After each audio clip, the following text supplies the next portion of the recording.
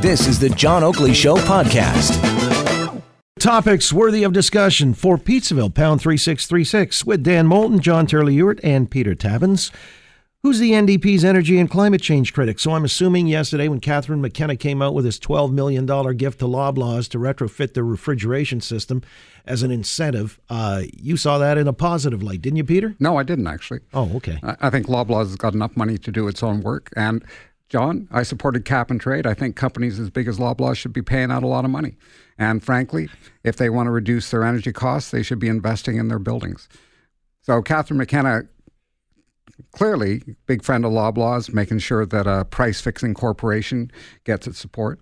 But cap and trade would have actually put a burden on them to cut their energy use by imposing a charge on their energy use. Well, a carbon tax is supposed to do that.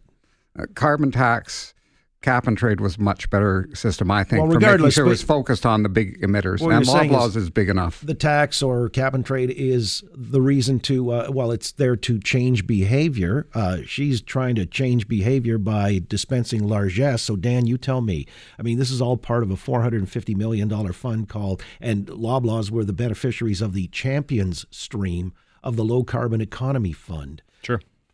There are 16 so far publicly announced projects. 54 have been approved. Some include, cleaning up tailing ponds in the oil sands and so on and so forth.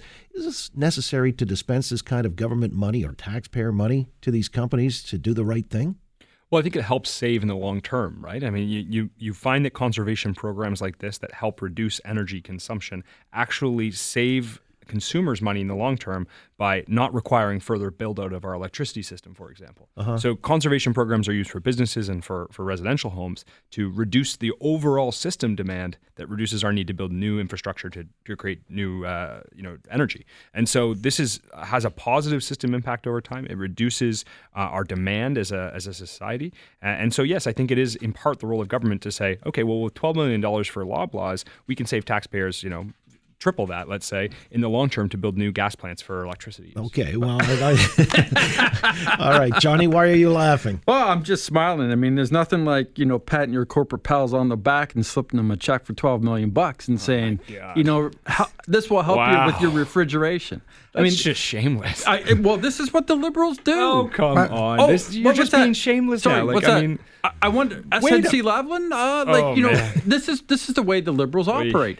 So here's the question, though. If you're a small grocery store in, let's say, Manitoba, and you have refrigeration issues, is there any money for you from Ottawa? I don't think so. Is McKenna sitting down there, doing photo ops with the small grocer in small town Ontario? No. There is lots of money for those people through their local electricity distribution companies. There's a lot of accessible funding for that sort of thing, and it's shameless of you to try and pander right now to the lowest common denominator. You should think bigger and think about the future of this country. Stop smiling. It's radio. I mean, your sarcasm is running through the microphone here. Look, there's no question that McKenna will use every opportunity she can to put forward her agenda, which is fine.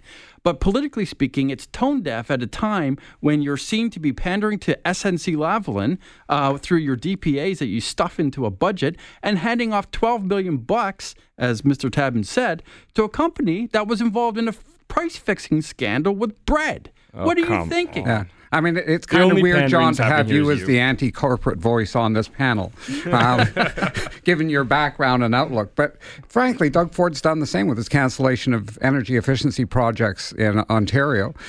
Homeowners are getting beat up.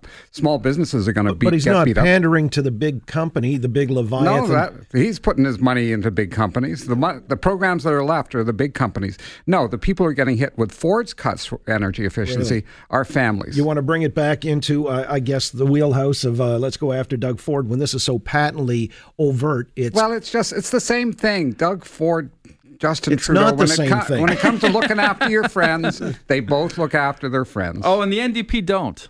We look after working people. That is our base. You mean all those folks sipping lattes and talking about climate change? Or do you mean the guys down in the Oshawa plant who are losing their jobs because electricity prices are so high? The guys in Oshawa plant. Are those the guys? Yeah, and Doug Ford wouldn't stand up for them. Those are the people that we're out supporting.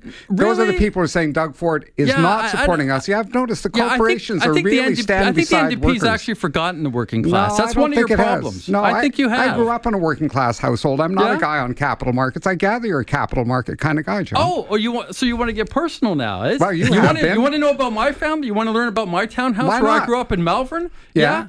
I worked my way up, my friend. Yeah, so did I. All right. Yeah. Well, everybody's worked themselves up. So there we got up. working class cred. Everybody's worked up. Conversation. Yeah, they've worked up. This is a really productive. All right. Well, I got to get back to it. Topics worthy of discussion. And here's another one that is going to make the radar. That's the pot legalization hasn't turned out to be as, I guess, overwhelming as they said it was going to be. Thanks for listening to the John Oakley Show podcast. Be sure to rate, review, and subscribe for free at Apple Podcasts, Google Podcasts, and anywhere else you get your on-demand audio.